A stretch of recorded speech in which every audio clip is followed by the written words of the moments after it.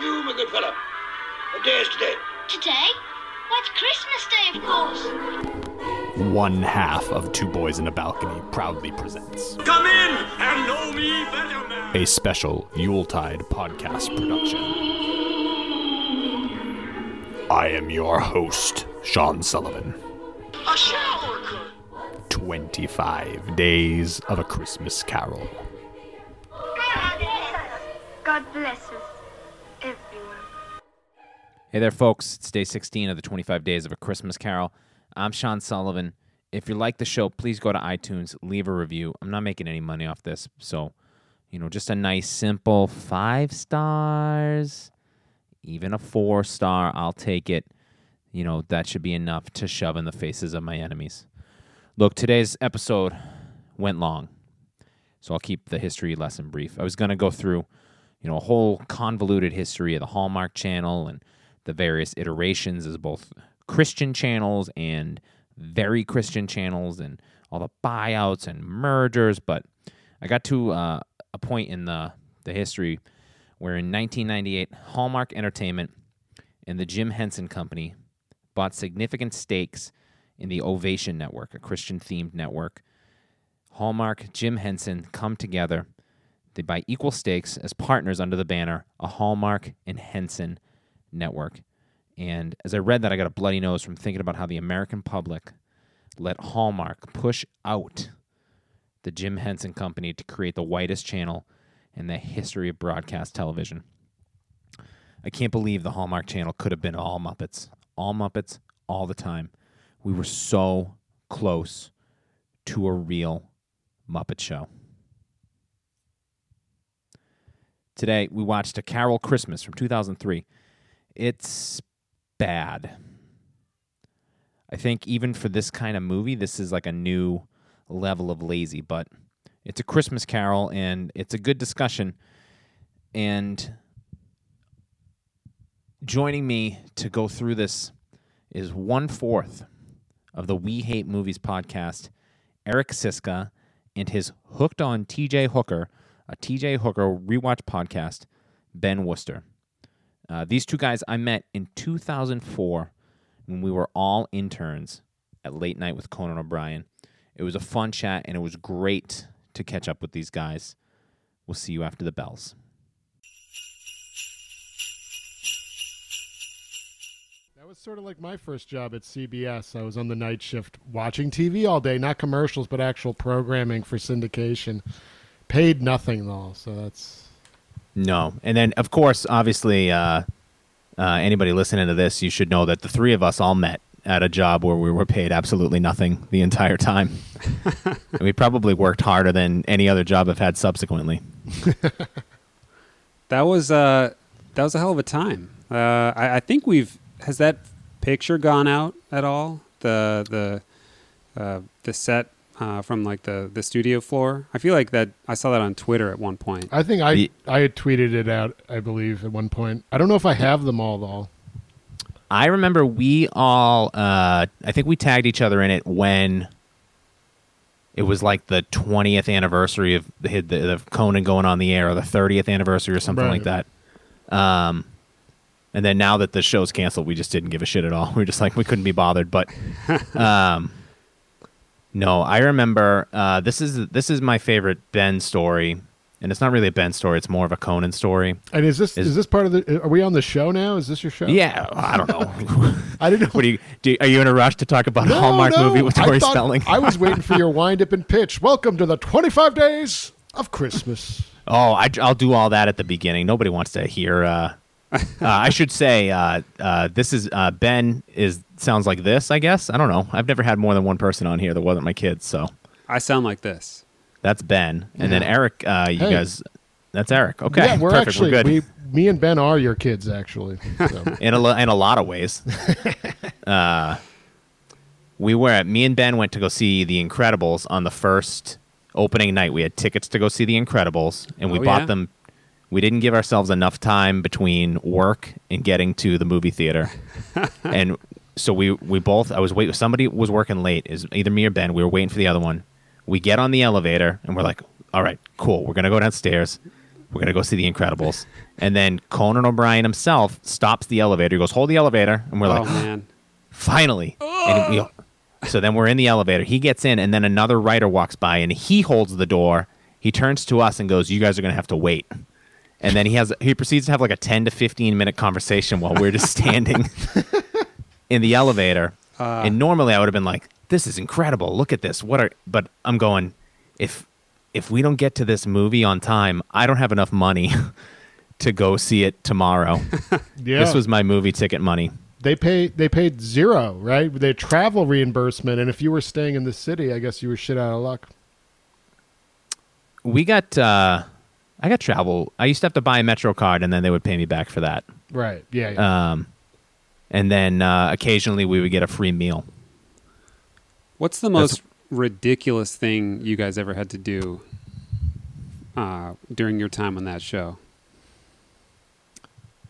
I had the most boring of the internships because I was a research intern, so I just had to sit at that computer all day. Working with And Clay? No, Was no, he because doing research at that point? Yes, he was. He was he was the photo guy at that time. Oh, okay. I can't remember, Erica Ullman and Sandra Weinberg or Susan Weinberg or something like that. So I had to just compile. I had to watch old episodes and then do research articles. I think I had to go to who's the heartbreaking, staggering genius book guy? Lethem? No, Jonathan Lethem? Dave Eggers. Oh, Eggers. Yes, you're right. Yeah, I had to go to his superhero reading program in Brooklyn one the time. supply store. Yes, I had to go there one time. I did just a bunch of runs mostly, but I did a lot of them, and some of them were weird. Like I delivered like Conan's Emmy suit to his apartment building, That's cool. and then just like I went to Tiffany's once to pick up jewelry for his wife. I did that. I did that Oh, too. really? I had to go. What? She's a lucky Separate lady. jewelry runs? I had to go to. It wasn't Tiffany's. I had to go to. I swear to God, it was like the jewelry store in Uncut Gems. It was one of those. Really? Yep. I had to pick up Diamond some. District. Yeah, I had to drop something off or pick up a slip or something. I wasn't a bag of money. I wasn't carrying jewels, but then I did have to go to his apartment one time and hand something to his wife, which I thought was very strange. Yeah.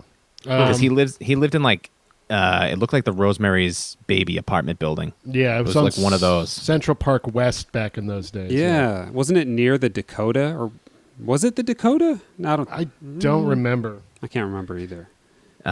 It was very strange, but we had fun. It was I haven't fun. ta- sure did. I couldn't tell you the name of another intern besides you two. So Oh They're all yeah, bums. yeah.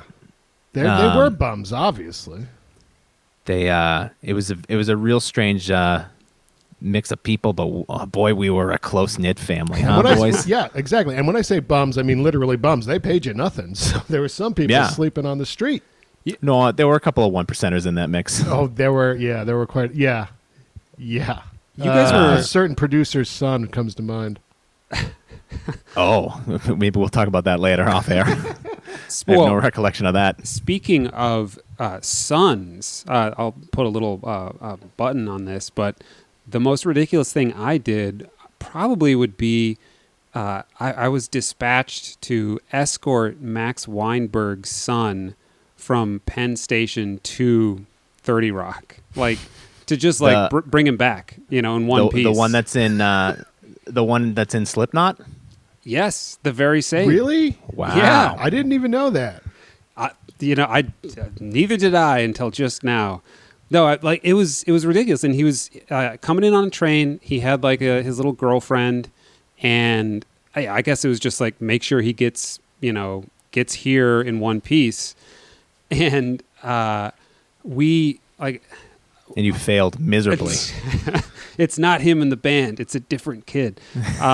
No, I have a distinct memory of like bringing them back, and like he's trying to impress. He's with his little teenage girlfriend, but like they're not paying attention and they started to walk into traffic, and I had to like stop short with him, like, whoa there, kid, like, hold on a second. And like he's kind of like, whoa. And then I think after that he got it in his head like, all right, I'm going to make this guy work. And What? so he owes you a life debt now. no, he made me flag down a like pedicab to bring them back in, because I guess they wanted to ride in a pedicab at that point. Okay. The most efficient form of transportation. At least, yeah, I don't know. So that's escorting Max Weinberg's kid back was very strange. One time I was getting coffee for Conan. I had to do that a lot, and it like sploshed around on the elevator. It was like crowded, and I get up there and I'm just like, I tell his assistants of, just so you know, I know that it looks like there's coffee on the river. I didn't drink any of that though. I didn't like stressing. I didn't drink it, so it sounds like I drank it. Yeah. Well, I want to taste. I want Conan to taste me. But if you look at the volume of the coffee, you'll see that it's still it's high enough that that's just drip. That's just drippage. No sip. It was very like okay, like anything to get this kid out of the office. Right. Like, shut up. I genuinely found no task more stressful than going down to get that coffee. Because for some reason I was like, if this coffee's screwed up, the show's going to suck ass and I'm going to get fired. Mm-hmm. And I think that I went down one time and I think it was he got hazelnut coffee. Yes, and they didn't. yes, with a lot of milk, and even I think sometimes he wanted it on the side as well, because sometimes I don't think I put enough in. Ooh. Yeah, I do remember they were like, you just get an extra cup of milk. Yeah, But I remember when going down one time and they didn't have the hazelnut ready, and I was like, well, This I is had it. a good run. I think I've been here long enough to get the credits that I need, and I'm just going to go home for the rest of the semester. Did you guys ever get the offer to go do landscaping at Max Weinberg's house? No. But the McEnroe talk show from CNBC tried to poach me. Did they? I don't know why. They heard about those coffee orders. I guess It's so. They were like, this kid well, does if we good want work. someone to actually spit in McEnroe's coffee, so can we get that kid over here? And I was like, no, because I was at Conan and I didn't want to go to CNBC. Yeah, they offered you $3 an hour. You're like, oh, it's so tempting. Start bringing in that big TV money now. But Sean, you mowed lawns and stuff? I never went. I remember somebody going, Max Weinberg, he pays you. It's not indentured servitude or anything like that. But he used to get his landscaping crews, or he needed rocks moved or something on his property. He lived in New Jersey, and it was like a weekend thing, and it was like maybe he'd give you $100 or something like that. And I was like, that sounds miserable. I question whether this is even legal. Mm-hmm. Yeah. And you guys both came down. Ben, you were in Boston as well at that time, right? Yeah. Coming So from you BU. guys were like, just like you didn't have that semester. I was going to school the entire time I was there, so I would always try to get out of there before like the show started to get the train back to Westchester where I was staying. Oh, that's right. Because you, Eric, you weren't a full-time. You were there only a couple days a week? Yeah. I was there like 2 or 3 days a week or something like that. I could have graduated that semester, but for my degree, I needed to take a costume design class, which I couldn't get into. So I was going to have to wait till the spring anyway to graduate. And so I was like, well, I could fuck around for a semester. I could go do something cool. And I interviewed at Letterman, and they were like, absolutely not. And then I think I was one of the last people picked for the Conan spot. I was shocked I got it. That was the only place that called me back. So. You guys know I was out of college at that point. Have I told you guys that? Wait, then you shouldn't have even been an intern. Yeah, I know. I finagled my way in. Well, there was a guy that was on the research team, this guy Aaron, who I was 21 at the time. He was definitely like 10 years older than us. He was 31. He was a nice guy, but he used to be a professional skier, and he messed up his knee. And Ben, you might, because we used to go to ASCAT. Yeah. And we used to go to his apartment because he had a apartment near the UCB that had like a perfect view of the Empire State Building. It was like the nicest apartment I'd ever been in. And he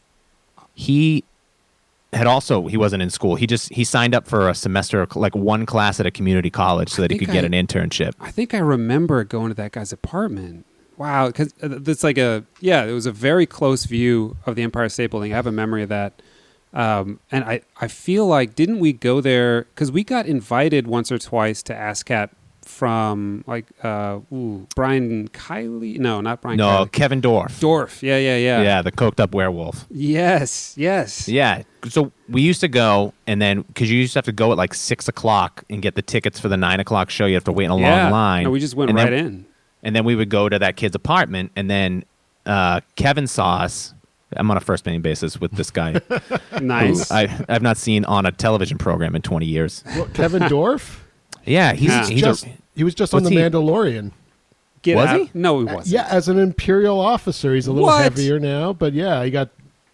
Yeah, dude. Spoiler alert. The Dude, big Eris show for episode. redheads. Wow. Bill Burr, Kevin Dorff. Yeah. I remember. I've seen 2 seconds of The Mandalorian because my daughter likes to look at Baby Yoda. It's good. Wow. I'm also, as your daughter, I love it. I love that show. I remember he had there's one joke. It's fun. It's funny. It was like maybe the funniest thing of the night because it's the one thing I remember when we went to see him. He had this thing where he kept bringing back this like burn victim face that he made, like Kevin Dorff did, where it's like he just like peeled his face back and like I don't know. It's just it killed every time he did it. I don't know why I remember that, but Kevin, if you're listening, that was pretty funny. Yeah, thank you again for. I think we even debated like, should we get him something? And we were like, no, he doesn't. This is nothing to him. He doesn't care. I got the vibe he never liked me. I'll be honest. He was a little curt. When he Kevin talked. Dorff? Yeah, but I don't blame him. I was a dumb fat kid. What are you doing?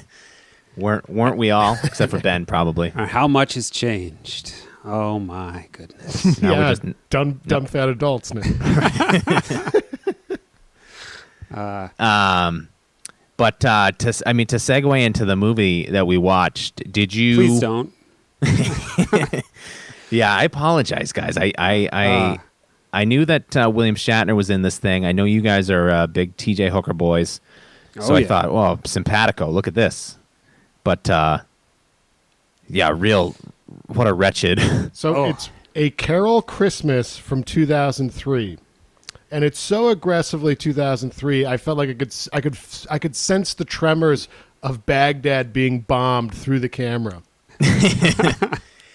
It is. It's a Hallmark original production. I looked up the director. He's directed absolutely nothing else. It stars Tori Spelling as the titular Carol, and she's the host of the Carol Show, which is like a. It seems like a proto Ellen. It's probably like a Rosie O'Donnell would have been at that time.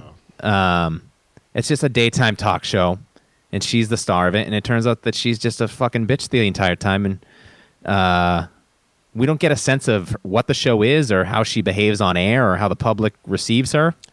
Oh, we get none of that. No, but all the people on the staff seem to sure hate her. It's a television movie, if you couldn't tell, because it looks like dog shit. It's one of the most just blasé. I can't get over the TV credits on these Hallmark movies. I've watched a couple of them now, and it's just so strange the way that they can't turn their thing into an actual movie. They're trying hard, but it's not. Yeah, it's not getting there. It's not turning into a movie at any point. No. And I'll be honest, this is the first time I've seen a Hallmark movie. I certainly know about them. I know about Lifetime movies as well, which I'd like to get into a little bit. Like, maybe you guys can help me. The distinction between Hallmark movies and Lifetime movies, like, are they the same thing? I feel like there's some nuance there.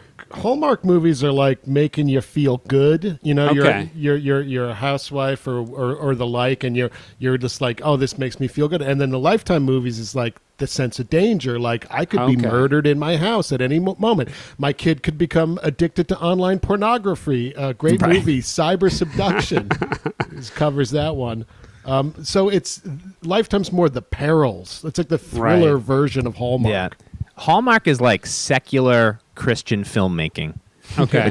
it's never. I don't think there's anything ever like that's like clearly like this is about Jesus and the power of faith, but it's got that same kind of like uplifting, like if you just smile more, the human spirit will carry us all.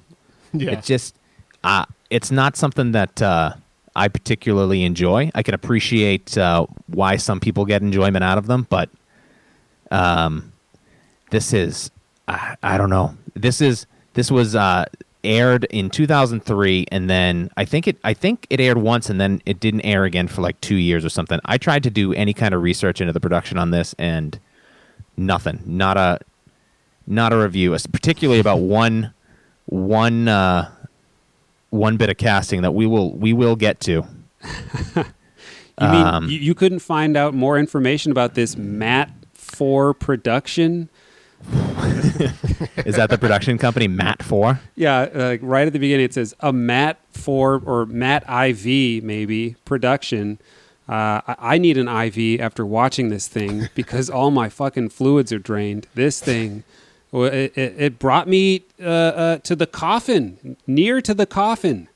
Yep. Speaking of coffins, we'll get there. Such a weird to set this in like a because we all know Ebenezer Scrooge is like a quintessential Grampy, like an old Grampy that's all angry all the time, and then they make that the talk show host.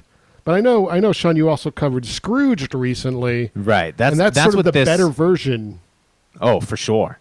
This is a gender flip Scrooge minus the the Michael O'Donoghue sketch. Yeah, minus the Bill Murray and the the great classic comedy of that movie. Yeah. This is it's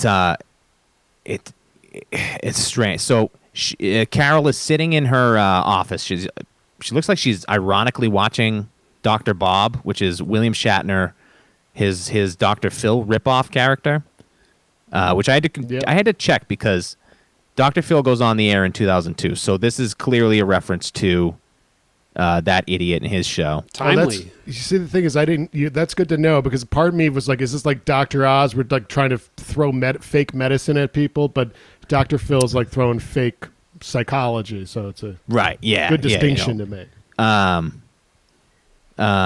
And she, this was so great. She's having a discussion with her assistant about how she hates Dr. Bob, but she watches it.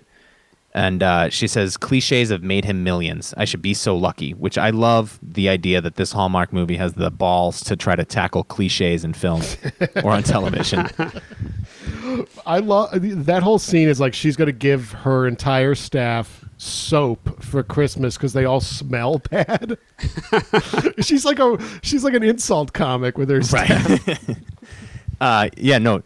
She's Scrooge. Tori Spelling is the Scrooge of this movie, and her assistant is the Bob Cratchit, who's got a 10-year-old daughter. Her name is Roberta, by the way, because Roberta. You see what they're doing?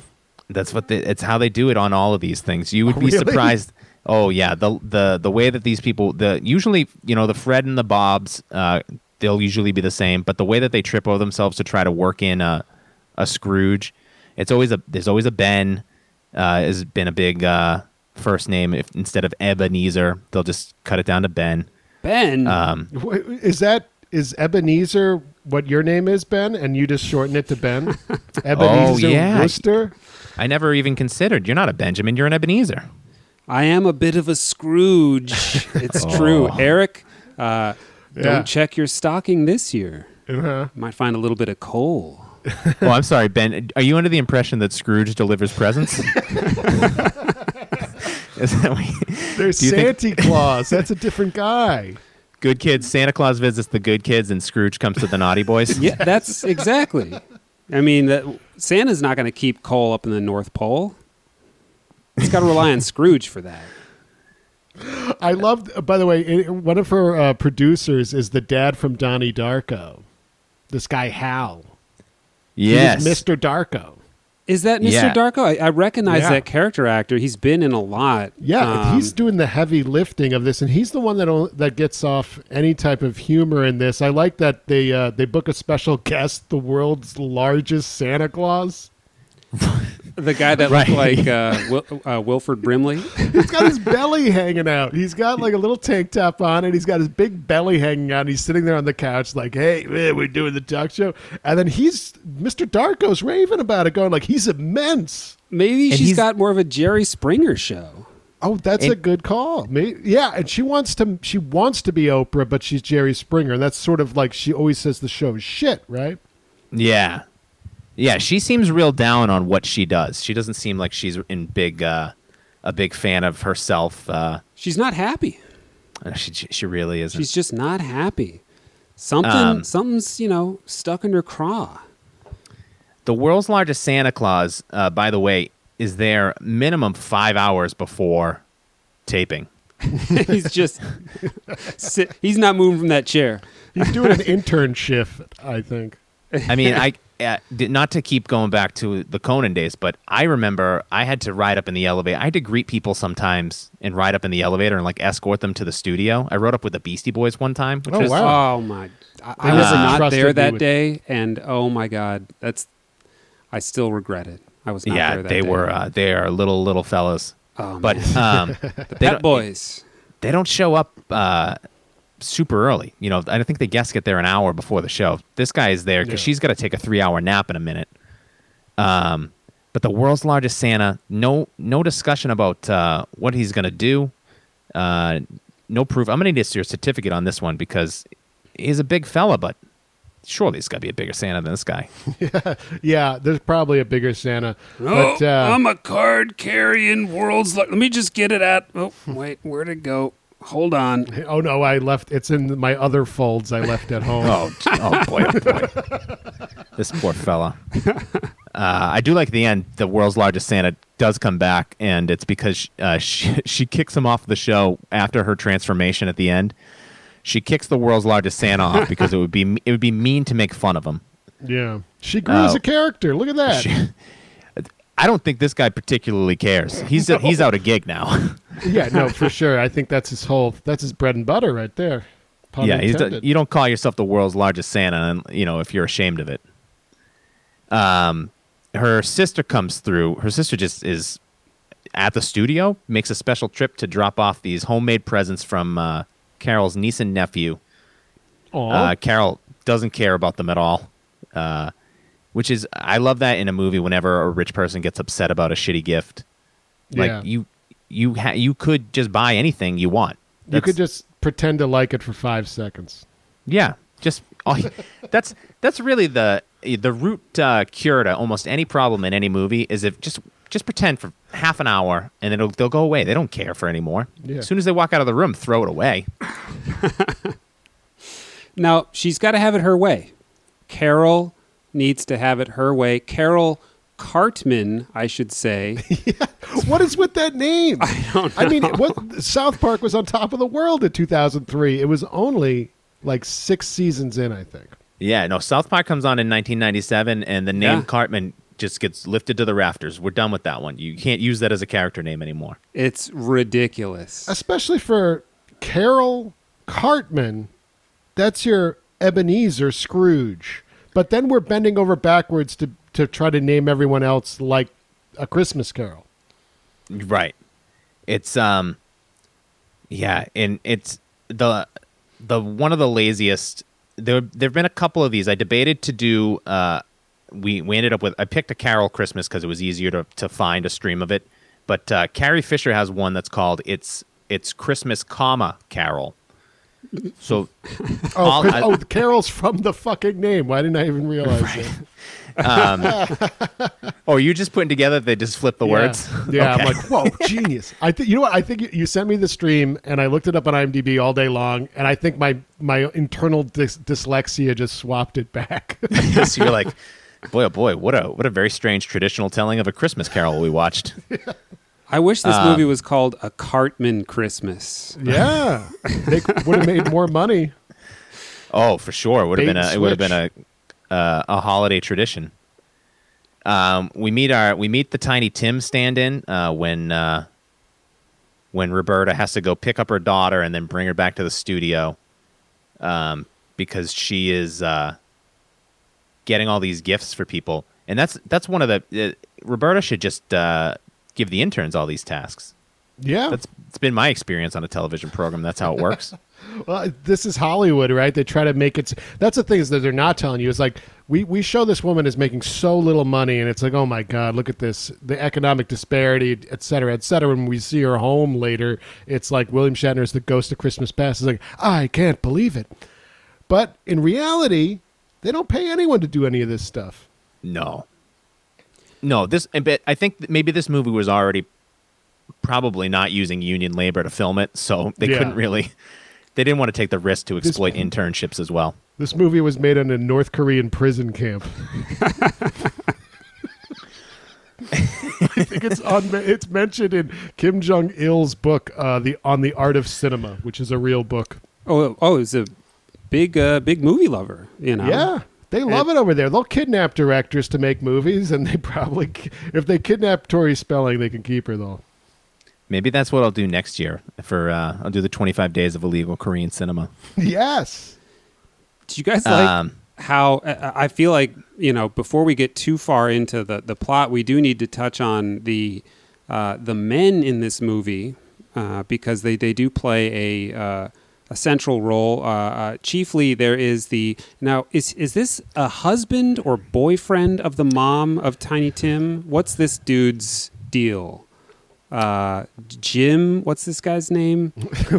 What does he do again? I don't even remember this character. I remember Jerry. No, I think Jimmy. I think he's the hands-on producer of the show, right? Okay. Or maybe he runs the show, showrunner or something, because he's the one running around at the beginning with that like Aaron Sorkin like opening where he's like talking with everyone and the camera's moving, and yeah.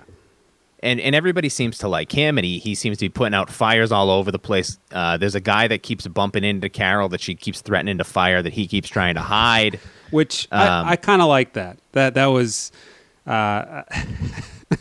it was so dumb because like by the second time, and it happens like 30 seconds after the first time, but he's like carrying this giant armload of presents, and whoever they cast for that, I mean that guy. Maybe the finest actor in this movie, I think. It's a low bar. It's a low bar. Well, man, Tori Spelling is so terrible. Like Gary Coleman does better. Does He much does. better than her. Oh, Yeah. without a doubt. And Spoiler alert: Gary Coleman. Yeah, let's put a pin in Gary Coleman for a second because we got to get through Aunt Marla, played by Dina Manoff, who is most known as she's Marty in Grease, but she's best known as the friend of the kid's mom in Child's Play that gets thrown out the window immediately. Oh, yes, man, good call. That was a great scene. I would love to see her thrown out a window in this. Oh, yeah, no, her career out the window after this. 2 more credits after this. Still very much alive, but she's retired by 2005. Like Tori Spelling could call down to a kid down below, what day is it? Is it Christmas Day? And then throw her friend out the window. Just the cold corpse of her aunt. Yeah, this is one of the worst Jacob Marley scenes. So all of these weird adaptations that kind of like try to subvert A Christmas Carol and play with, the traditions, always have this scene, and this is easily the worst one I've ever seen. You start with a talking head shot, and then she comes in the room all wrapped in gold chains. Oh, It's just, it's sting. And then she says, "Heed my warning," about 17,000 times as she's exiting the room.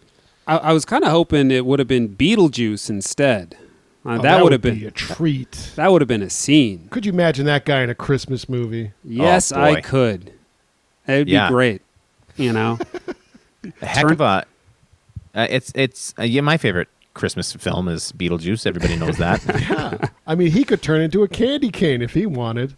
Yeah, he's got that black and white striped suit. You know what I mean? Exactly. It's almost Switch a up- candy cane.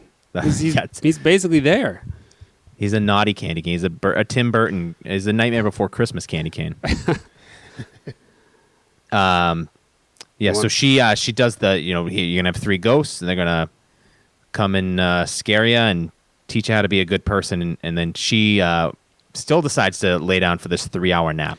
Now, she has this vision after she has consumed tea that her assistant brings her, correct? Yes. Right. Because She's drugged. She is, at this point, drugged or poisoned to a certain extent, right? Like, I mean, I wasn't ruling out a poisoning because they clearly established at this point how hated she is around her own show. Well, I think they specifically say that she drank green tea, and I think she swears off green tea. Yeah. I see. I'm not a huge tea drinker. I certainly wasn't at the time this came out.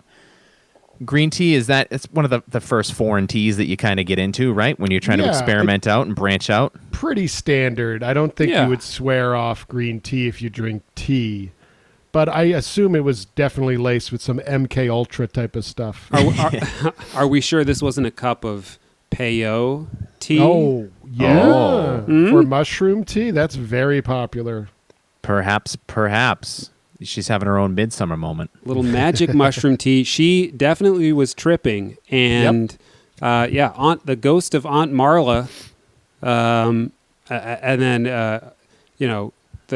that heed my warning thing where like her regular picture was talking in the frame. That was genuinely like bizarre in a movie full of bizarre moments. I don't know why that stood out, but that was kind of like, am I watching Inland Empire right now? All of a sudden, what's going on? It seems so. It starts with the talking head shot, and then the character comes into the room, and they have the whole scene face to face, and then it ends back on the talking head shot. Yes, which is for no reason other than they had to stretch this out to a certain length.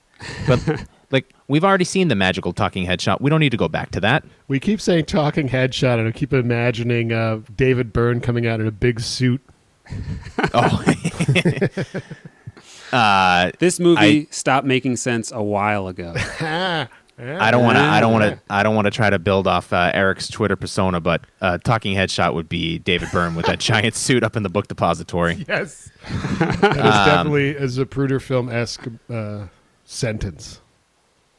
So we get the first ghost to come visit, and it is none other than Gary Coleman himself. Now we're plays talking. The Ghost of Christmas Past. He's essentially, from the description, he sounds like he was an actor on a show that she watched as a child, or she was a child actor. Couldn't make sense of why Gary Coleman was chosen, other than he was Gary Coleman. I think that's it, and it's much more amusing now that he's dead because he's playing the Ghost of Christmas Past. He's actually a ghost now. That's what I'm getting at, Ben. He could be haunting us this evening. That'd be amazing. Yeah, it would be really an honor. I think, Sean, when you're done with this little experiment, this podcast marathon you're doing, I think you'll be visited by ghosts. Oh, I certainly hope so. It's got to pay off at some point. I need my inspiration for my next. I'm going to do a 50 straight day podcast.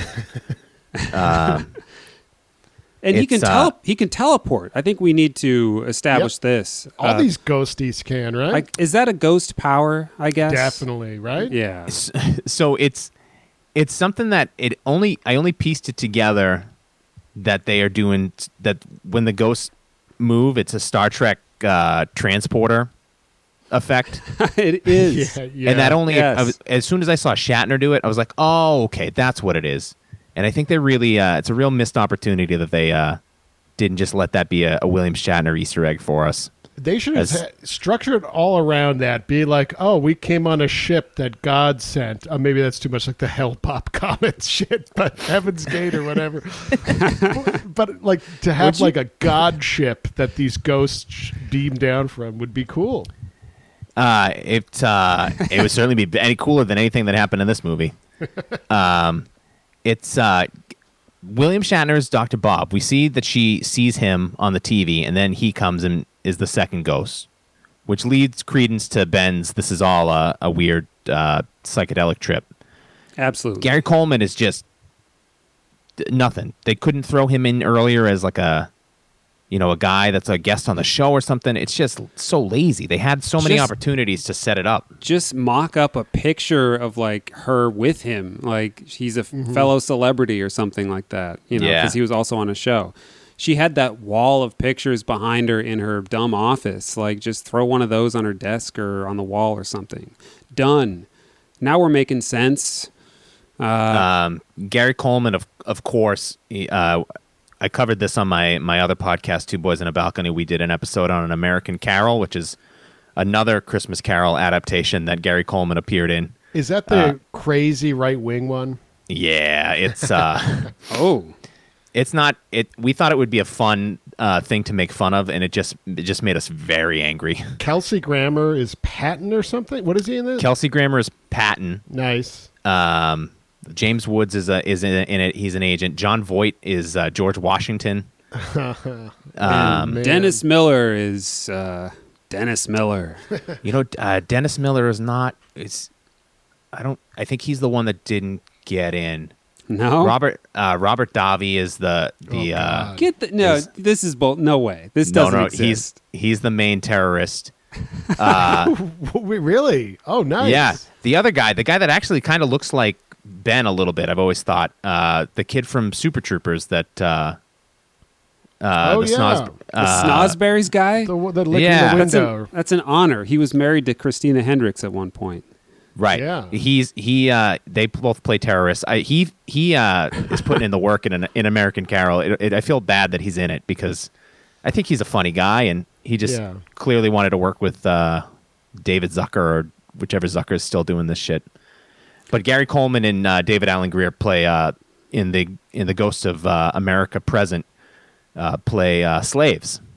Ah, there we go. Just flat out slaves, and he does a what you talking about master, I believe. Ooh. I think what you talking about massa, Yikes. I believe is the line that Gary Coleman was paid money to say. While standing next to David Alan Grier, who So that's a I love- movie. That's insane. but in this, Gary Coleman, very subdued, could have been literally anybody. It seems just let Gary Coleman be Gary Coleman. Yeah. He was definitely there for like an afternoon. Got in and out. The first place they visit is the church play that they're doing at the school play, where little Carol is one of the wise men, and Aunt Marla comes in, and I blacked out for a second. I don't know how she bullied the school into making Carol the Virgin Mary, but that's what happened. Well, She's got celebrity cachet too, right? Oh, Aunt Marla? Was Marlo someone? Like, she seemed to be very... Maybe she's like crazy... Maybe she was supposed to be like one of those crazy showbiz moms. That's the vibe I was getting. Yeah. Yeah. But she bullies this little girl out of the part, and Carol's going to be now the Virgin Mary. And then she tells her something. She goes, your mother and father told me that if you didn't get the lead in the school play, they wouldn't let you continue your acting lessons. So this whole Ghost of Christmas Past section doesn't deal with their parents at all, and the sister never comes up. There's never we never see why she hates her sister so much. Yeah. I guess, she's... This Tori Spelling is just a terrible person. You mean Carol Cartman? Yes, Carol Cartman is a terrible person. She's akin to the famous Grampy Ebenezer Scrooge. Well, now... I've been trying to work Grampies into everything now. I just think it's a funnier way to say an older person. Was Ebenezer Scrooge known for his work in school plays? His stage work, I guess? No, traditionally no. Traditionally, no. Okay, so they're taking a liberty here with that. This is a bit of artistic license, yeah. Okay, all right. Speaking of artistic license, though, we get to see none of that on display because I was kind of hoping, like, all right, they're building up to this, like, when do the curtains part? It's showtime, baby, and it's like you're not going to actually show anything. And no, of course they don't, because that would require Tori Spelling to be on stage, like performing. She's performing the whole time there, Ben. I don't know what.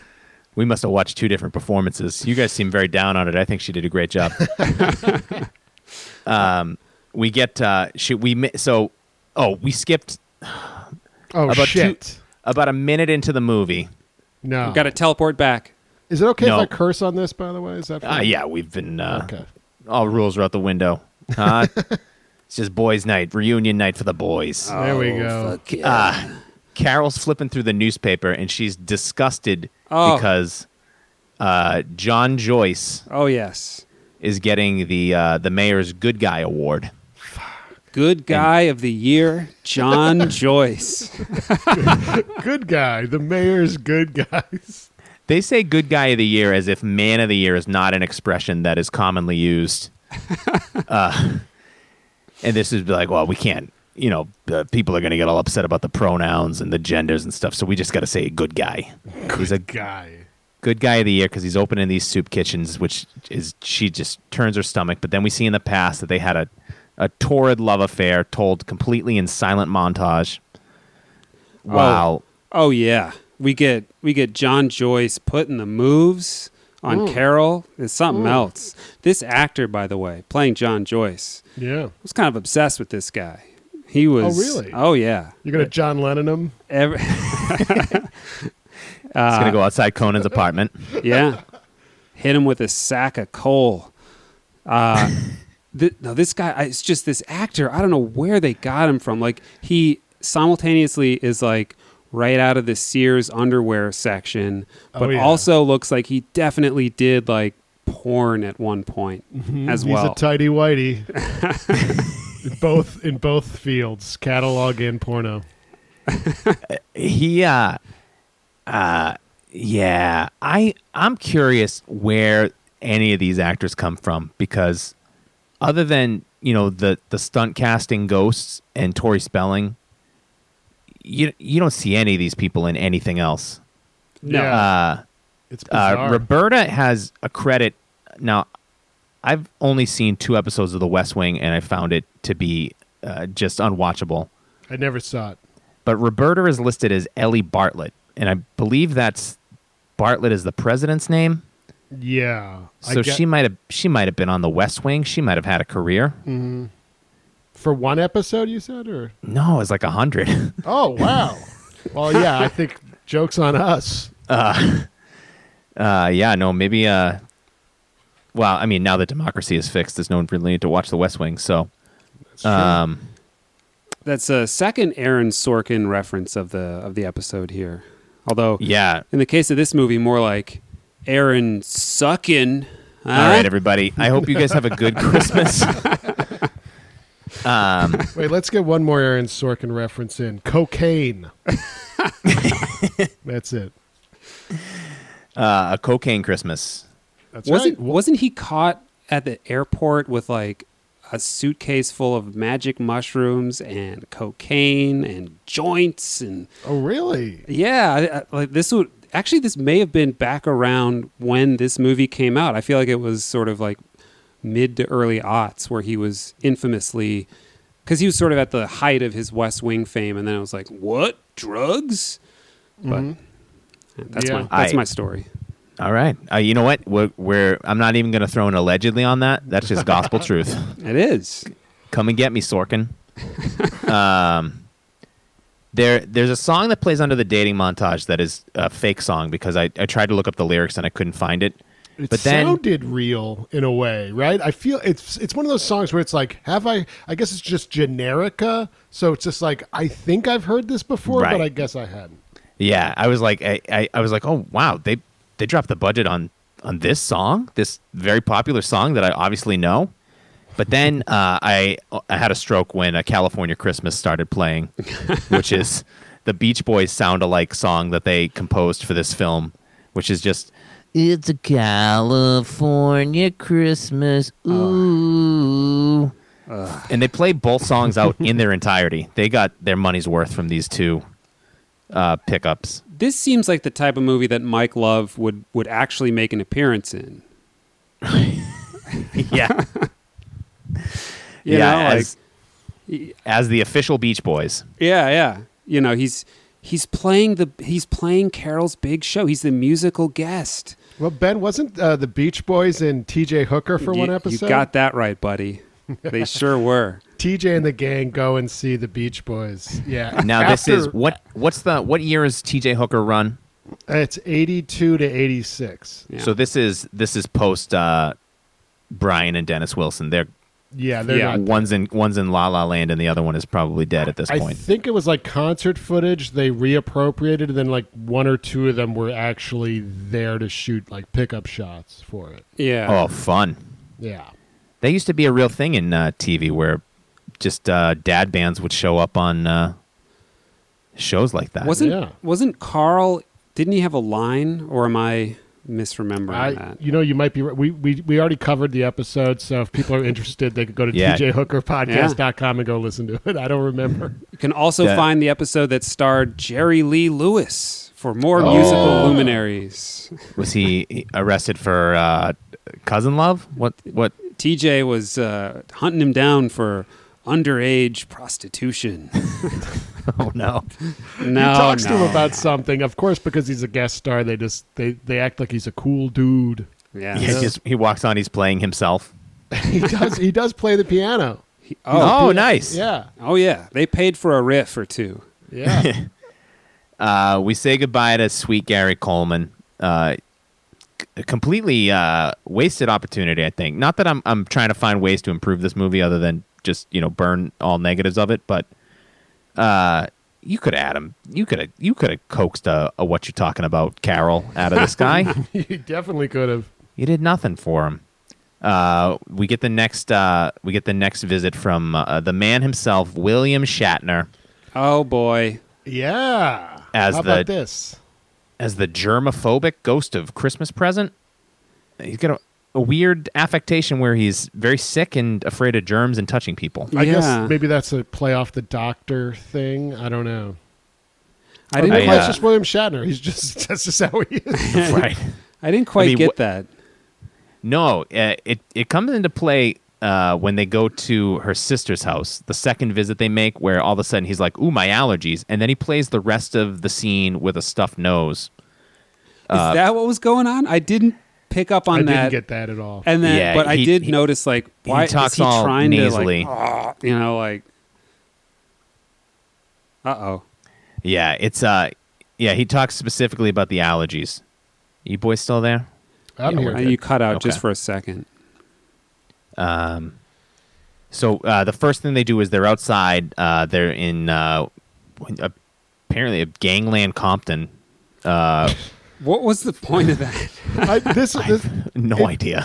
I love that Tori Spelling has a line here that's like, let me see if I wrote it down. It is, what are we here for, a Christmas drug deal? Yeah. I had that written down too. Shatner's, no, this is where your assistant Roberta lives. And you just know there's roaches and rats in there. Right. He says that this poor woman is living in a roach-infested rat den just because it's not in the gilded section of town. Yeah, she's an assistant to Carol, but she's not. No, he does. I mean, he does the fake out. She goes, really? This is where she lives? And he goes, no, she lives in Beverly Hills. I thought that was him being sarcastic. Oh, it was, but okay. I don't think she was like, oh, thank God. But then they teleport. It'd be cool if she was aggressively stupid like I am. They teleport somewhere else, right? Like they didn't actually go inside that roach-infested hovel, or did they?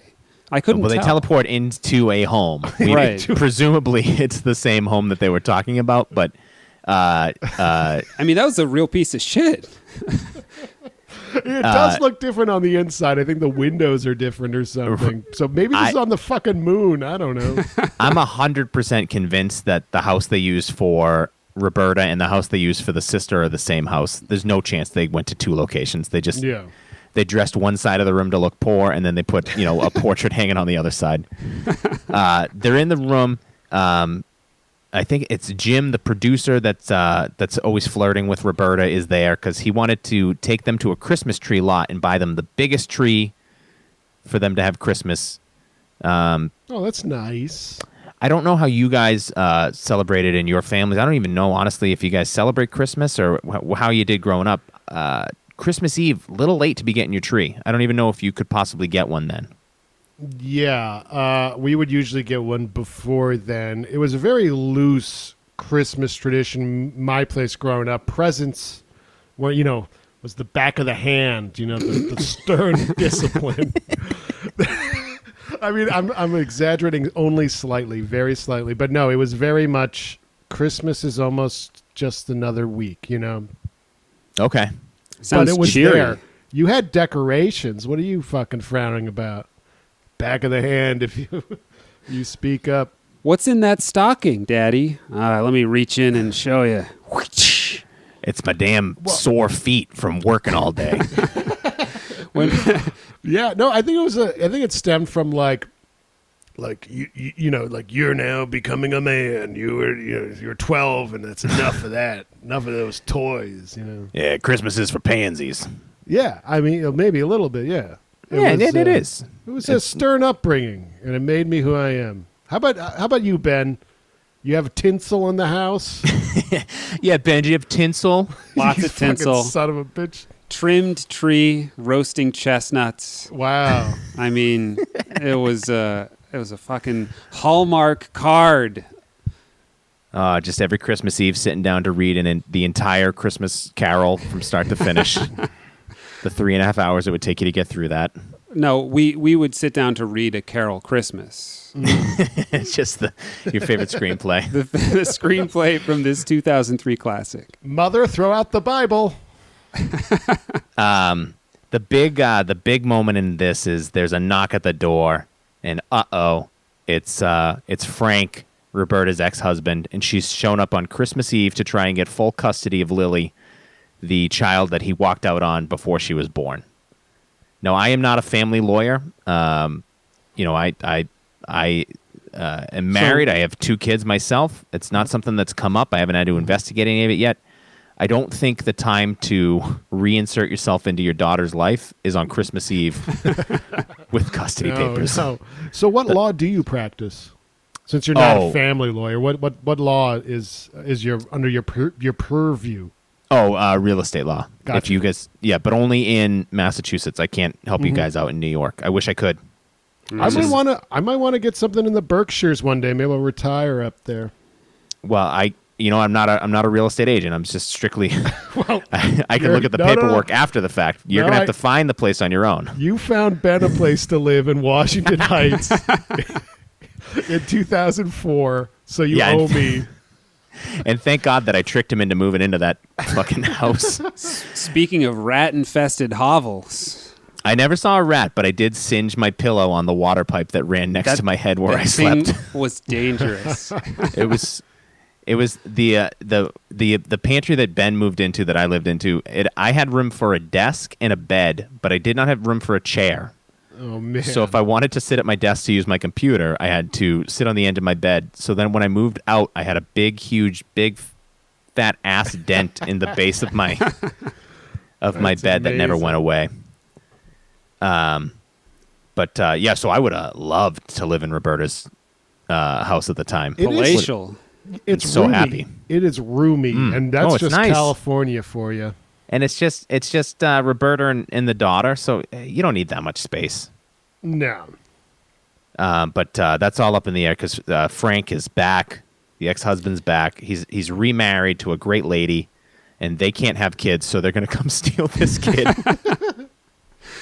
And we're led to believe that there was absolutely no contact prior to this encounter, right? Like he's never seen his daughter until right now. I mean, it seems like she recognizes him. Right. The daughter does. I mean, the daughter. I don't like to pick on child actors because it's they're just kids doing a job. But I mean, this lady's a full-grown adult now. This kid stinks, and but better than Tori Spelling. Yeah. Okay. All right. I'll take it. Yeah. Yeah. There's a path back in, and it's not Christmas Eve to come and do this, especially at night. Come earlier during the day, or send a text or. Also, Frank. Yeah. Well, this is right in line with Frank though, because his custody papers are like wadded up in his pocket. He kind of like unfurls them, or uncrinkles them. It's like, here, Merry Christmas. Also, underwear model number 2 of this movie. Wait. An underwear model is now taking a number 2. Continue your description. Speaking of number 2s, yeah, we head over to the sister's house. Shatner starts. He's outside. He's talking about the allergies outside this place. His nose starts running. We go in. The kids are fighting with the dad because they want to open all the presents on Christmas Eve because these are all the parents' presents, I guess, are from family, and Santa's coming tonight with the other presents. They don't want to get confused. They really try to sell this dad on a real crock of bullshit. There's no chance that this would fly. This is the father of the 2 kids that belong to Carol's sister. And Right. yes, we do get a shot of this father, Jerry. So we have a Jerry, a John, and a Jimmy in this movie. Yeah. You know what? They all merged together for me. It was very hard to keep track of these generic white dudes. And they all look the same. Yeah. I mean, it's 2003. It's like that was the uniform, I think. So they are. They want to open the presents that they got from Aunt Carol, who, she had instructed Roberta to only spend $20 on each kid, as retaliation for these shitty homemade gifts. Apparently, so they open up their presents and they got a fancy doll, and the other kids got a remote control car, and Carol is disgusted because she thinks her assistant has now ripped her off. But William Shatner explains that she paid the money out of pocket. Wow. I would absolutely never do that for someone so shitty to myself. Yeah, when I went to Tiffany's to get that ring for Conan O'Brien, I was like, no, get the nicer one. Yeah, The upgrade that nicer thing. one. Let's put an inscription on the inside. I'll pay. Yeah.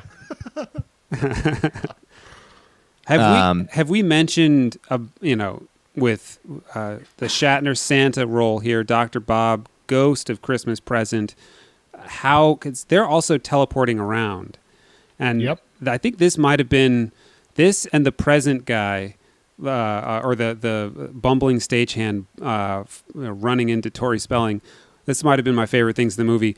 Shatner teleports around by like extending his suspenders, like woo, because Right. I guess like they're playing off of his germaphobe angle, where like don't touch me, but here, and he like just pulls a suspender out to her. Also, like exposing potentially his His belly button? his jingle balls. Right. Well, so the first time it happens, I had to rewind it because I was like, he didn't just like accidentally show her his genitals, did she? And then because she makes a face like, ugh, and he's like, oops. But it's not made clear. It's not necessarily implied, but it's definitely like accidental comedy. So you think they were ghastly? Like these genitals were like really unsightly? Like maybe gravity over the years has taken to the sack? Oh, sure. Yes, Yeah. absolutely. Yeah, Dr. Sad Bob is a sack. doctor of the mind, not of the pants. Right. He can't self-heal medically like that. Only No, mentally. he's not a Wolverine. I have adamantium testicles. Does this ever happen to you guys when you talk about Wolverine? It inevitably comes up. Is he circumcised? And if he is, does the foreskin grow back? Right? It would probably, or unless, he was born immortal, right? And then he just got the metal in his body. Yeah, the metal comes in the 70s. Yeah. He's Right. lived through the Civil War and stuff. He's a guy with bone claws that can't die. Yes. So definitely he's got a hood down there. Oh, sure. Yeah, I would think, yes, if he were circumcised as a baby, it might have grown back. Although, if we want to dig deep here, mutant Please. powers don't usually appear. It's because it's like puberty So allegory. grandfathered in? Like usually for most Oh. mutants, the powers emerge when they're like later in life. So it's not like they have them right away when they're a baby. So But the question would his body is, detect? Would his body Right. detect like there was something severed? and I'm gonna return it. Right. Did the 13-year-old Wolverine's or 12-year-old Wolverine's foreskin return when his healing powers kicked in? Sean, this is about Christmas, right? This fits in perfectly with your podcast. Honestly, this is the modern riddle of the Sphinx that you guys are proposing here. Yeah. Thank you. I've never once considered Wolverine's foreskin, and now it's all I can think about. Really? Like Because I'm trying to think culturally, how was he raised? Well, right. And to be honest, I actually thought I was dumb to bring this up because I thought like everyone knows this, everyone talks about this. It's hack to bring it up. It's played. These guys know it. Sean's talked about it forever, but turns out you're a novice when it comes to circumcision of Wolverine. Well, I've never really considered any superhero genitals as much as I am right now. here's another noodle melter for you. Good, because I got all these noodles. The adamantium was the adamantium grafted to that other bone as well. His boner? I don't know about that. That's a stretch. I think. No, because I got some. I'm not a doctor by trade. You're a lawyer. Yeah. I'm a lawyer. I'm a real estate You're a lawyer, but real I estate dabble lawyer. in medicine. No bone down there, Ben. That's Okay. All right. and nothing to graft onto. Otherwise, it would be solid. You would have to have some kind of T1000 molten liquid metal that when Jean Grey walks by, he's just like you just hear like a construction site, a steel beam burst.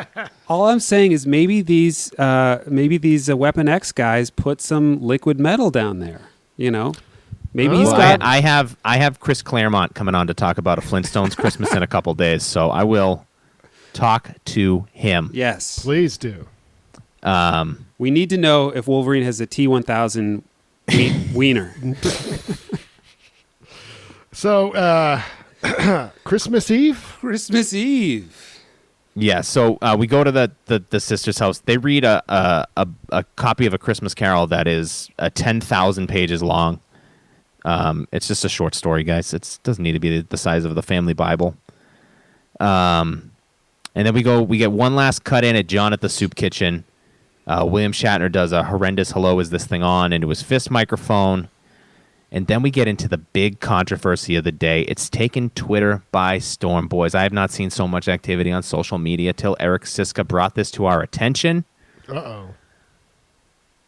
The Ghost of Christmas Future, according to Wikipedia and the Internet Movie Database, is an uncredited performance played by the actor, Academy Award nominated actor. Yeah.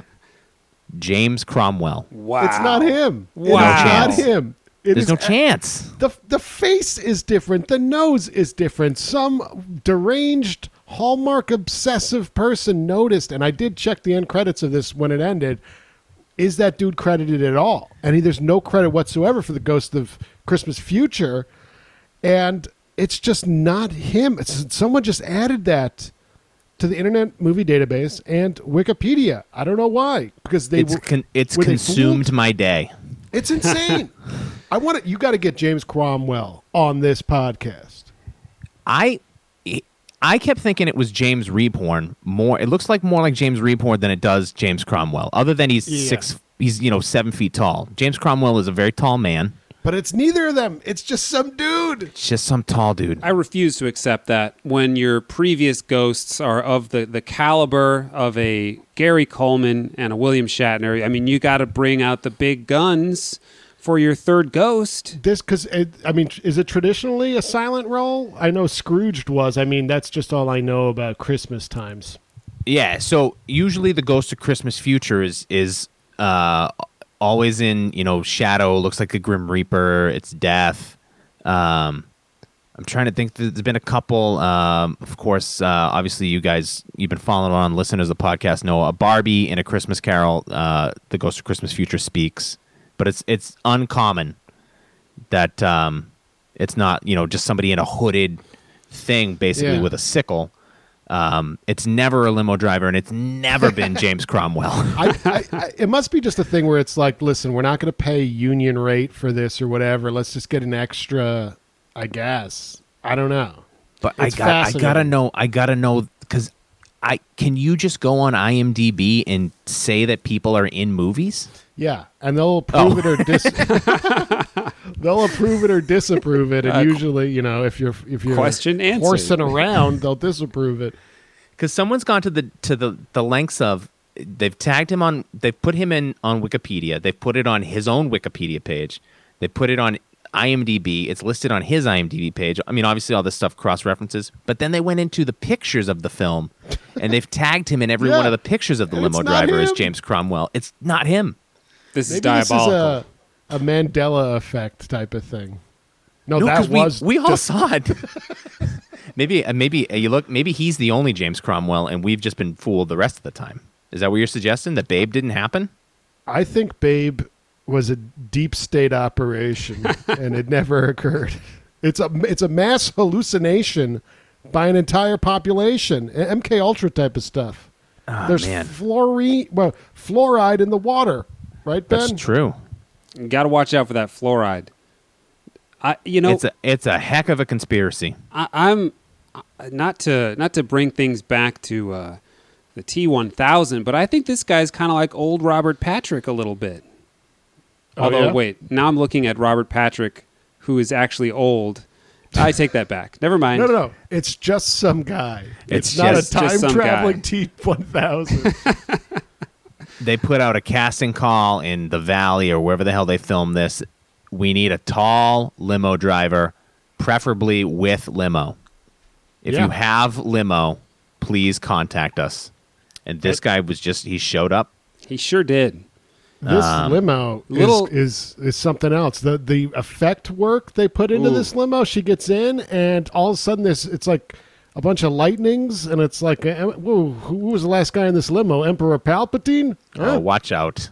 Huh? My good, and Right? Odin's son's in this thing? This is a spooky limo. He's Too much electricity. a lot of electricity. You know, he's creating some. He's not speaking traditionally, but you know, making for some awkward moments with our dear Carol. She's uncomfortable. You know, it's this graceless ghost, this gauche of Christmas future. Now the what they do in the Ghost of Christmas Future section is weird, even by like any Christmas kid. Like this section is, we see her at the show, where she's dressed wildly inappropriate for a Christmas broadcast or any broadcast. By the way, I thought this at the time. Like I think it's been maybe 25 years since I've last looked at Tori Spelling's cleavage, but I did again in this movie, and I kind of recognized it a little bit. I was like, oh yeah, From 90210 or I something? remember that. Yeah, from 90210. She was on stage, let's say, all the time in that So, show. so a bunch of formative memories for Ben. Thank you Yeah. for chiming in. Yeah. You know, that's Ghost of Christmas Past there. Boy, oh boy, we got Good the ghost of boy. horny present. So she's doing a show. The show that she's doing is, it's just people that are going to come out and tell their families that they hate them. That's the show that she's doing in this future fantasy. That's Which- cool. It's not a Okay. bad show. I'd watch that show. Yeah, absolutely. I'd watch that show before I watch a daytime talk show of Tori Spelling's Carol. Then we see her. She's aged a little bit. She's fallen on hard times. You know she's fallen on hard times because the passenger door of her car won't close. Because It sure won't. she has to go to this ribbon cutting as she's the special guest. But By the she's way- also I just love the fact that it's like, look how bad life is. I'm being paid to cut a ribbon at the opening of a supermarket or whatever. It's like, that's still pretty good. yeah. No, people were excited that she was there. Exactly. And you're not, You get a giant scissors, like that's it's not all bad. it's quite an honor. I personally, listen, if you're opening a supermarket, reach out. Well, I mean, there's a whole Anybody that's in a horror movie, you do two things, and then you spend the rest of your time going to conventions and signing autographs. Doesn't seem like a bad life. Exactly, which I can't wait for in the future of, the distant future when there's podcast conventions. See all the Grampies you used to listen to when you were younger? I can't wait to, due to inflation, pay $350 for your autograph, Eric. I really am. Well, thank you. You're going to keep me afloat. I'm going to walk by the other down. I walk by the other three guys from We Hate Movies and go right to your line. Thank you. Not me. But I'm going to boycott it. Yeah, well, you know what? You couldn't afford a photo anyway. Yeah, it's true. $350 is a little steep, even for future prices. Who do you think you are? Ben's going to be the guy that just stands in the line to say hello. Yeah.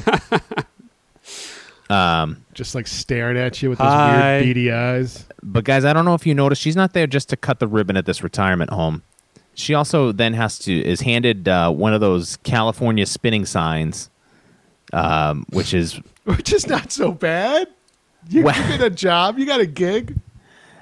So I know this. I've been to California one time. I went to Los Angeles for a week about 10 years ago, and I asked everybody. I didn't. It was the sign spinning was not a thing I was aware of. But in California, you can't just put out like real estate signs or something like that. There's some law, so those signs have to be moving the entire time. Otherwise, it's like considered a billboard. So that's weird. a particular art. So she's going to be fired immediately because she's not going to be able to flip the sign around and do all that stuff. An old Irish cop walks up. Oh, what do we got here? I'm like doing a German accent for it, though. He's just got a nightstick, whacks her on the head. Right? Like he's twirling his nightstick. It's like, you got to twirl your sign like I'm twirling me nightstick. And then he brains her. Just brains her. He brains her and throws a ticket on her body. Correct. Because it's a police officer. Yeah. Just sprinkles cocaine on her. A little Christmas snow for you. And a little for me. Now he can legally shoot the body. We go to Carol's funeral. Sadly, she's passed away. The only people in attendance are Roberta and James, and it's not that bad. No, look, you get two people. We also don't know at what age she died. Yeah. She didn't seem to like anybody, so why would anybody come to her funeral? You die right now, no one's going. So, it kind of changes the perspective of two people. Right. You know what I mean? In quarantine, a funeral is done over Zoom, so. Yeah. I was very excited for this scene. I was hoping it would flash forward to some kind of grave or funeral scene. So we got all right, this is some casket action here. Yeah. Yeah, but first we have to have a 5-minute talking catch-up between Roberta and James, who used to be lovers. I guess. We're meant to I confused it with the other guy. I was like, all right. Well, he had his arm around her when the other underwear guy came to the door to try to steal the kid away. Jimmy. Jimmy's there at the funeral, and I think we're meant to believe that their budding romance was torn asunder because of this horrible future where she remains a Scrooge. And right. So the idea is that because Frank, the deadbeat dad who showed up on Christmas Eve, got full custody and took the daughter to Chicago, Roberta's life fell apart, and then, but not enough that she's still loyal enough to show up to this funeral. A good assistant to the end. She's professional. Lily, she's a grown up now. She's married. She lives in Chicago. She never forgave her mother for all the time she spent with Carol instead of her. And then the limo driver escorts Carol up to the casket, and it's her casket. Oh, the classic Christmas Carol Scrooge at his own grave scene. Yes, we get. So how would Tori Spelling's distraught scene in the coffin compare to I need some analysis here based on your research so far. Where is this ranking? I'll say that the speech she gives is almost identical to any version of A Christmas Carol. Right. Like they just at this point they just started cribbing directly from the text. acting wise, production wise, it sucks all the shit. It's real bad. And then I will say her turnaround, because the thing about A Christmas Carol is that Scrooge goes home on Christmas Eve and he wakes up Christmas morning a changed man. In this movie, she went to sleep at noon and she woke up at 2:30. And she's done such a personality turnaround switch and nobody is concerned. Yeah, she's got a concussion or something. Get this lady to the hospital. This is a head injury or some nonsense. Or she's intoxicated, she's on drugs or something, because she is the happiest person in the world, the happiest man alive. And again, nobody's like, oh, Carol, you seem different. They just go with it, which I don't think that they would do. I mean, this is pretty bizarre because she's like, oh, how much do I pay you again? Oh, you know what? I'm going to double it. No, triple it. And oh, here's money out of my wallet. She's just so grateful. I mean, she's seen her life flash before her eyes. Oh, there was some mention like she has this extra house. Yeah, you can why don't you get out of there and stay in the house I got? And now it's like, she owns a rental property, and Roberta's like, oh, I'm sorry. As soon as we're back from Christmas, I will find somebody to live in there. And she's like, oh, no. I want you to live there, rent free. But at the same time, that's like, that strings attached. It's like now my boss controls my home as well. Yeah, and I'm in such a good mood. I'm gonna be over all the time. We're gonna be the best of friends.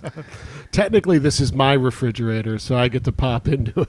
Yeah, you're still technically an employee. You're still an employee, but we're gonna be roommates. How does she have a second house? How does she have her own show? Guys, I don't know if you noticed this, but the Carol show sucks.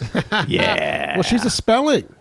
She is a Spelling. Her father was Aaron Spelling. That's why she's on 90210. That's why she's on TJ Hooker. That's why she's got everything and we have nothing. Doesn't she have a brother too?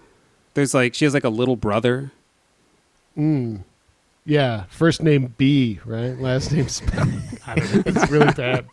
There's that dyslexia again there, buddy. I honestly sometimes think I'm undiagnosed. Well, that kid always be spelling. Eric he's playfully inverting it, much like the title of this movie. I love it. A Carol Christmas. I love wordplay. I've always loved wordplay, and Eric Siska is one of the best. That's right. The last thing that she does to Roberta, which this happens in most Christmas carols. So the change is that the thing that really puts Scrooge over the edge is that he sees Tiny Tim, and he asks the ghost if Tiny Tim will live. And the ghost of Christmas Present always goes, I see in 1 year, I see a Christmas with an empty stool and a crutch in the corner, perfectly preserved. And there's, oh no, Tiny Tim's going to die because I'm too mean to this family. They don't have money to pay for him. Right. This one, but so on Christmas morning, he always goes, and I'm going to take care of Tiny Tim, this kid you've never told me about, whose medical history I'm now completely familiar with. So on this, she goes, here's a card from my lawyer. And Roberta just goes, okay, because you're going to need this. Why? The scene with the ex-husband doesn't happen until later that day, if it even happens at all. But she's just like, it just preemptively, you're going to need this lawyer. He's going to take care of everything. And Roberta just doesn't question it. She doesn't go, take care of what? What? Are you suing me? Am I being sued? Am I in trouble? No worries. Am I complicit in the 9/11 hijackings? What do I have to do? Why do I need a representation? She Roberta's trusting. That's why she's got her on the staff. All she did was carry a couple box cutters for those gentlemen. That's it. All she had to do is she provided a voided check for flight school. Yeah. So Carol goes. Are there any Hallmark 9/11 movies? There has to be, right? I would. That's your next December, Sean. I don't know because I honestly I don't know that Hallmark. I'm only familiar with the Hallmark Christmas movies because it's become kind of in my community of dumb stand-ups. It's become like an ironic, thing that they can get together and make fun of on Instagram and Twitter and stuff. I don't know what they do the rest of the year. Well, Maybe they're showing Christmas all the time. I don't know. I say we need to encourage them to turn September into the 9/11 movie month. A September to remember. Never forget it. Never forget. Yeah. Well, there was that one movie, Remember Me, from I think 2010-ish with Mr. Goodtime, Robert Pattinson. Remember Me. Yeah. That's a secret 9/11 movie. He's like, his dad is like Pierce Brosnan, and it's like the whole movie's just them like meh, meh, like boring, like, you know, clashing. And then he's like, all right, I'll finally go and see my dad. And he walks up to his dad's office, and the dad's down, you know, not even in the lobby, like outside. And then Robert Pattinson's like looking at his dad's office and sees the airplane coming, and it's fucking the World Trade Center. Oh, Jesus. And it's just like, Wow. how did that happen? Anyway, I, spoiler alert. I tend to really actively try to avoid any schmaltzy 9/11 movies. I've never seen Incredibly Loud and what's that one? The Tom Extremely Hanks, Close Extremely or Close whatever. and Incredibly Loud. Loose Change. What are the other schmaltzy ones? Flight 93, World Trade Center. United 93. Reign Over Me. That's a secret 9/11 movie, right? Yeah. The Adam Sandler. Right. He's all like Don sad. Cheadle. He's sad about it. What's that about? Yeah, I think he just saw the footage on TV and he got bummed out. I was really bummed that day. Yeah, it was a real pain in the ass. It was, yeah. My phone wouldn't work for a little bit. I was in Amherst, Massachusetts. Really didn't affect me at all, but I still... My grandmother, who I lived with, had to be hospitalized for heart failure that morning. So I'm just in the hospital with her, and I'm just watching it on the telly. That's my story. Wow. On the telly when you were living in Manchester, England. It was I was in Kingston, New York. Okay. Which is very similar to England. Also, Massachusetts for me. So, two Massachusetts. That's right. I was- we were both probably freshmen in college, right? I was in my dorm room when I found this out. I always forget you guys are so much older than me. I'm a young gun. Are we that much older than you? I think you were 1 year ahead of me in terms of schooling. Oh, okay. Refer to us as Grampy from now on. You Yeah, are please. Grampy. Show us some respect. Couple Yeah, Grampies. put some respect on that MPY. I'm doing it with an IE because I feel like it's more disrespectful. My damn grandson calls me Grampy with an IE, and I don't like it. Hey, Grampy. It's that damn wordplay again.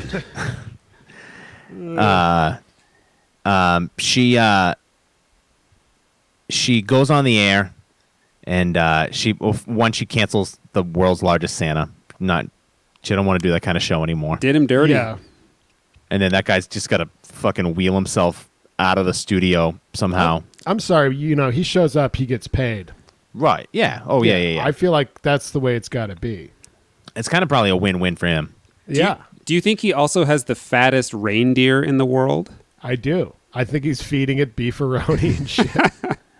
I'll be honest. I think that guy could be considered the world's greatest whatever he's dressed up at. World's biggest. You're right. That's his he shows up. grift. He shows up dressed as Fonzie. He's the world's largest Fonzie. Yeah. It's not specific to Santa. It's brilliant. Put a Panama hat on. He's the world's largest Dr. John Hammond. Yeah. So she goes on the air, and instead of doing the show, she just she wants to thank the crew, and she announces that over the next hiatus, the whole crew and their families are going to Hawaii on her dime, which is Ludicrous. How much does she make? yeah. There's that, and also like I'm not a fan of forced vacation. Even if it is to Yeah. Hawaii, it's all expenses paid. It's still I don't want to feel obligated. I want to relax. Suddenly you got to go out to dinner with them every night. It's like you become an indentured servant again. Like you're pleasing them because they did such a nice thing for you. Yeah, I know. I got to go to Carol's luau. Yeah, exactly. Oh God. It's all about Carol. It's always about Carol, no matter what she does. Even this, she's doing this thing now also where she's gonna give money away or something like that. Like It's showboating. You're right. And Yeah. this fucking Scrooge in the original iteration, too. He's like, look how great I feel. It's not about how anyone else is. It's like, look how great I am now. It's another ploy to love me.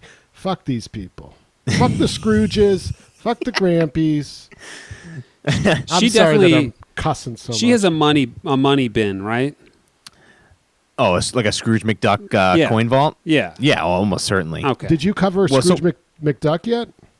Yeah, that's the one that went up as we record this. I did that Oh, with my nice. children. Very and, nice. It was fun. We had a fun little chat. But so Ben, you are right. She is going to start giving all of the money away. But the part you're missing is she goes into this spiel about how she's constantly being offered to put her name and her face on products. Yes. You know, people keep offering her celebrity endorsements and Left all this and stuff. right. And she turns it down because she never wanted to be that kind of person. You know, she's got too much integrity. But now that she's transformed and she's got Christmas flowing through her veins, she's going to put her face on. She says, I'm going to put my face on everything. And all the money's going to go to John's homeless shelters. John, the Good Guy of the Year award recipient. We all know him. When you've we got follow that pretty close. that pure uncut Christmas coursing through your body, it's just who knows what's going to happen next. Well, I guess what's going to happen next is she starts her own Newman's Own brand or something like that. Mm-hmm. Like Let me pose this to you boys. Where's the line for you in terms of when you would purchase a product with Tori Spelling's face on it? Ooh. Let's see. You know what I mean? Are Probably we not- talking the yeah. price line of something or the whatever the specific product is? What would be the thing where you're like, you know what? I'll trust the Tori Spelling brand. Like, I'm going to buy the Tori Spelling brand because I'm like, okay. And her face is on it. You know, like I go to Target and I'm like, do I need pans? Should I go with Cuisinart, Right. KitchenAid, or Chrissy Teigen? Which one of these very reliable brands am I going to go Let me with? see. Tori Spelling, I don't know, a mountain bike. Yeah. What's a product? Yeah, 10-speed. Yeah, dude. If That'd be it's cool. a cross branding, Huffy and Tori Spelling, I think you've got yourself a good product there. I don't know, maybe like diet pills or something like that. Okay. Like, How about a Trapper Keeper? there you go. That's a much nicer. Sensible. Yeah. Now, Tori Sean, Spelling, you have Alpha children. Brain. I do. Do they have Trapper Keepers still? Is that a thing still? Is that a My gra- kids is that- are. Is that Grampy talk? Well, so I think a Trapper Keeper is something, once you get to a certain age, my kids are in second grade and they're home half the week. So they have Right. one folder for everything. They go to school 2 days a week and then they're basically on their Chromebooks the rest of the time. Ooh, I'd buy a Tori Spelling branded Chromebook. There you go. I think you probably actually could. I'm not honest. I think the three of us could get into the Chromebook game. It seems like it's available for anybody. That was a real strange market to try to navigate. We and should really, do it. all we'd have to do is just like tape our pictures to them, right? We just have to buy a bunch of Chromebooks. I'm Tape. doing that anyway when I go to the store. Might as well now. We just give them out to children. Gotta get the Because word out. In the spirit of Christmas, they can see the Grampies that gave them the Chromebook. Right? The Three Grampies brand. That's our brand. I like it.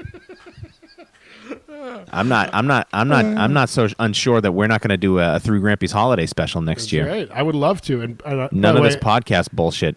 Song and dancing. I sincerely apologize for ruining this show.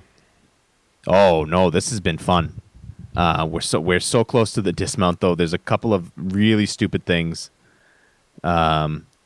So she gets invited to Christmas Eve dinner over at Roberta's house, where one, she knows that Roberta's ex-husband's coming and she politely declines because she doesn't want any part of that.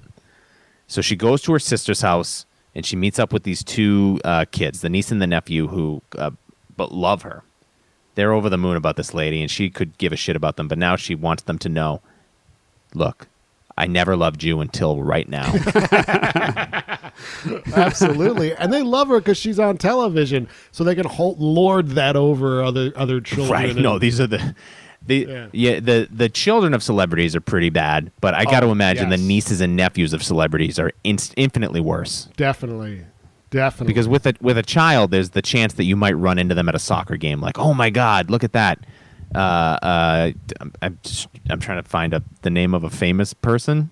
Celebrities should be forcefully sterilized. I think. Like, let's you got the world enough already. You don't have to create a fiefdom. You don't have to make all your kids famous too. Yeah, there's too many of them as is. Let's thin the herd. Exactly. I think we need to round up celebrity children and prevent them from also procreating, because like it's a bloodline question, You could do that with it. You could lure them with some type of pipe tune. Was that what they call it? A flute? Yes. The Pied Piper. Yes. The Pied Piper of That's where I was going. Of Brentwood. Mm-hmm. Yeah. Mm-hmm. And you lure them all out. I'm not opposed. And then what do you do with them, Ben? What do you do in that dark hour? I open presents for them. For them. Because presumably they're tied up, so they don't have the access to the hands. Right. Yeah. No, this is each box contains a gas serum or something, right? Just a clump of their mother's hair.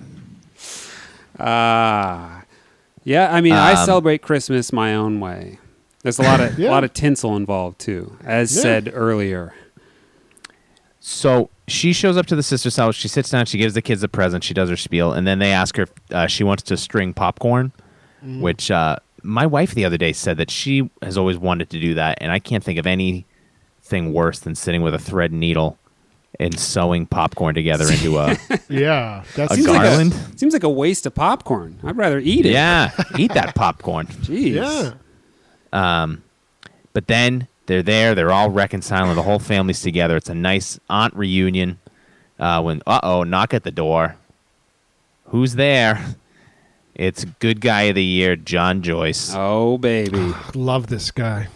He saw Carol on the program, and then he went to the studio, but she was already gone. And he still watches. He had to every day. He doesn't miss it.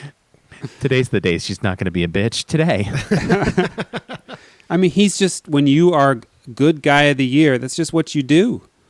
You do Watch that. TV. You and then you tear yourself away from your soup kitchen so you can come to the dinner and reunite with your love, and in true Hallmark movie tradition, get in some deep French tongue action. A wild smooch. This is deep. I mean, my goodness, I don't know what was going on between Tori Spelling and this actor playing John Joyce, but it seems a little inappropriate here. Yeah, their bodies started to merge. Yeah. Like liquid metal. I just got a notion, Ben. You were talking about tinsel. Do you think T-1000, is that what he jizzes? Okay. All right, boys. All right. Well, you know what? No, I'm not going to let you cut that one. No, I'm not cutting anything. I've been trying to do these episodes. They're like, I'm putting them out. There's 25-minute episodes. There's, one. I was like, oh no, this one's 53 minutes. We're at an hour and 40 minutes.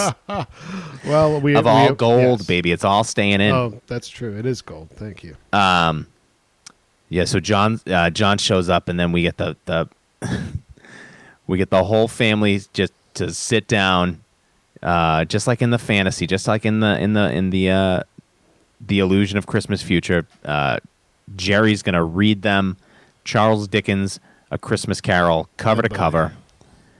I bought a copy of it when I started this, and I'm about 35 pages into it. It's only 100 pages long. You could probably get through that in hour and a half reading it aloud.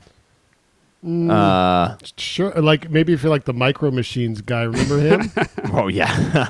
Oh boy. Only 90s kids will remember him. Yeah. Check out Ask Your Grampy or go to YouTube or something and look Micro Machine guy up.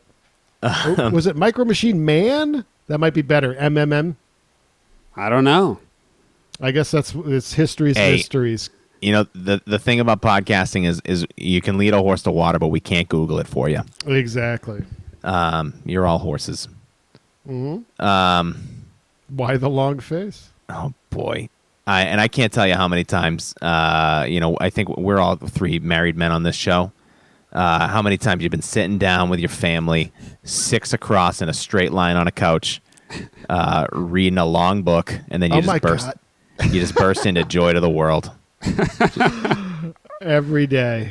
I love it. I love sitting in a straight line, not being able to see anybody besides the person next to me. There was one moment where Shatner was showing her like the assistant's house and the kids or whatever. And he's like, "Oh, that's too bad." And she's like, "What? There's one room. There's one space left on the couch. Like more people be having fun right now." And it's just like, God damn it! Shoot me in the head. This is filmed garbage. This is Right. garbage. As if they had to spell it out. It's a fucking Christmas Carol. It's been done 9,000 times. The only reason this movie works is because you can use all the shortcuts because we all know the story. Yeah, you don't have to show me spelling it out. Oh boy. Ooh. Oh boy. Ooh. Did I tore you too hard on that one? That's not even near try, but I'm doing it. We get the three. I'd buy the Tory spelling, speak and spelling. All right, never mind. Continuing on. Speak and spell. That's a thing, right? I didn't just make that up. No, that's a real toy. Do your 2-year-olds have that? No, second graders have that? No, they can speak and spell on their own now. They don't need a machine to do that shit for them. Got it. What is the age for a speak and spell? I have no idea. Not to prolong the dismount, but No, hey, prolong it. It's let's try. I'm going till 2 a.m. Why I'm not? all fired up. Why not? Listen, we're gonna do the whole movie over again. we're talking speak and spell. Is that the one that goes? Yeah, you would spell the word in it, and then it would say, Oh, okay. you'd spell like hamster, and it would go hamster. That's I think cool. there's on the first Dane Cook "Harmful If Swallowed" compact audio disc you can available from Comedy Central Records. He's got a great speak and spell bit. Oh, okay. Harmful if swallowed. That's also on the bottle of Tory Spelling's diet pills. And her spaghetti sauce. So Yeah, never mind. so we get the final shot of the 3 Force ghosts from Return of the Jedi Yep. standing outside in a row. William Shatner, not James Cromwell, and Gary Coleman, all composited together since there's no chance that all 3 of them showed up at the same time. No way. Sometimes people just need a little jolt to get them back on track. Maybe she'll make the world a better place for other people. A little. And then Gary Coleman says, Christmas jolt. "Amen to that." What you talking about, Shatner? You know what This that was? is Pop. What's that? That's me bursting your bubble, Siska. Nice. That was one line that Coleman delivered. I know we're sort of like, why didn't they shell out the dough for him to give us the Willis line? But I like that pop line. That was pretty good. That was another one from the show? I have no idea. No, I no. don't know They either. they spent all the money on putting the thunder underneath his voice as he in the Satan sound effects as he stood up on the table and yelled about her immortal soul. Where they were like shooting him from below, and he's like, "Let's make Gary Coleman look totemic." Now, before we go out of here, boys, I need a speak and spell for that word, Ben. Oh, polemic. Ooh, yeesh. Speak and define. Totem pole. Ooh. Hey, Siska, get a little BU over here saying words like polemic. No, totemic. Oh, I didn't even hear the word right. Yeah, I Wait. I'm told Temic? What? That can't be a word. The Knights Templar. Oh my goodness. I always knew it. Woo! Would you guys is this going to make it into your Christmas viewing habits? It already has. I'm going to show this to my wife immediately after this. Okay, I thought you were about to announce that you were taking your own life and this was the last film you watched. I want you to sit her down and hold her hand and say, "This is very important." Gotta do it very sincerely. This is very important to me. And then you put the movie on, and then whenever she tries to make fun of it or move away, you kind of like reaffirm that hand hold. No. We're, just wait. Just wait. If there's any time to go crazy, it's 2020. I think I'll need to hold her eyes open as well because Clockwork Orange. Yeah. Wouldn't that be a heck of a montage to get strapped into a chair and just the greatest hits of the Hallmark Channel? That's what you're doing. No, it's not what I'm doing. I've watched some. I'm watching anything that says A Christmas Carol. I love A Christmas Carol. Like there are great versions of it. This is not. I would say the majority of the things that I've watched so far have been very good. This was the outlier. This was complete horseshit. I can't in good faith recommend anybody watch this. You guys may be surprised to hear this, but actually, I think you might have alluded to this earlier, Sean. This was the last effort from director Matthew Ermas. Yeah, last effort. Damn shame. Yes. Well, I mean, the thing is that how many directors come out with a masterpiece like this and they can't follow it up? I think he saw the final cut of this and was like, "I'm out. That's it." You got. This is Deer Hunter. Do you risk a Heaven's Gate? You know. Has anyone seen? I've never seen Heaven's Gate. I think is it good? Is that one of those movies that's actually good? I have not. I would assume so. I feel like it's got to be. I feel like it's probably better than I watched Ishtar relatively recently. I was like, this is a funny movie. Yeah, I mean, I feel like Ishtar is I'm still kind of a holdout on that, but I should reevaluate it. It's Elaine May. I have to go through Elaine May. I've never seen Ishtar. I've only seen A New Leaf, which is amazing. One of the funniest movies I've ever seen. I luckily that was I think one of the last movies I saw in the theater before COVID, or not maybe one of the last 50 movies I saw in the theater before COVID. Was that New Leaf? Yeah, it was at Film Forum. Oh wow! Yeah. Look at you, city kids, with your fancy things. Yeah, well, I'm kind of a little bit of a country boy these days. I travel into the city. Ben's the one that's in that rat-infested hovel. You can tell. Look at him.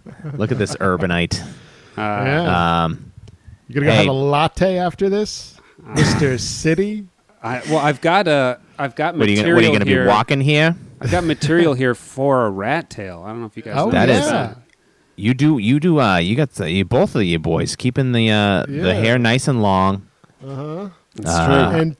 And Ben, you tie that up into a rat tail, get a slice of pizza, people start taking your photo around town. Oh. I mean, we all need grifts these days. You know, I could join up with the world's fattest Santa. We have our little 2-man show. Yeah. Oh, yeah. You two could fight over the pizza. I would pay money to watch that. There we go. We'll charge you $350, future dollars. My thanks again to Eric Siska and Ben Worcester. You can hear Eric every week on the We Hate Movies podcast. It's one of my favorites. And you can hear him join Ben roughly once a month, I think they said. They go through an episode of TJ Hooker on Hooked on TJ Hooker, their TJ Hooker rewatch podcast. They're both great guys, and it was so fun to catch up with them after all these years. Tomorrow on the program, we're Yabba Dabba doing it. So Yabba Dabba do come back because we've got comedian and old school game show announcer Will Smalley, and we're talking the Flintstones Christmas Carol.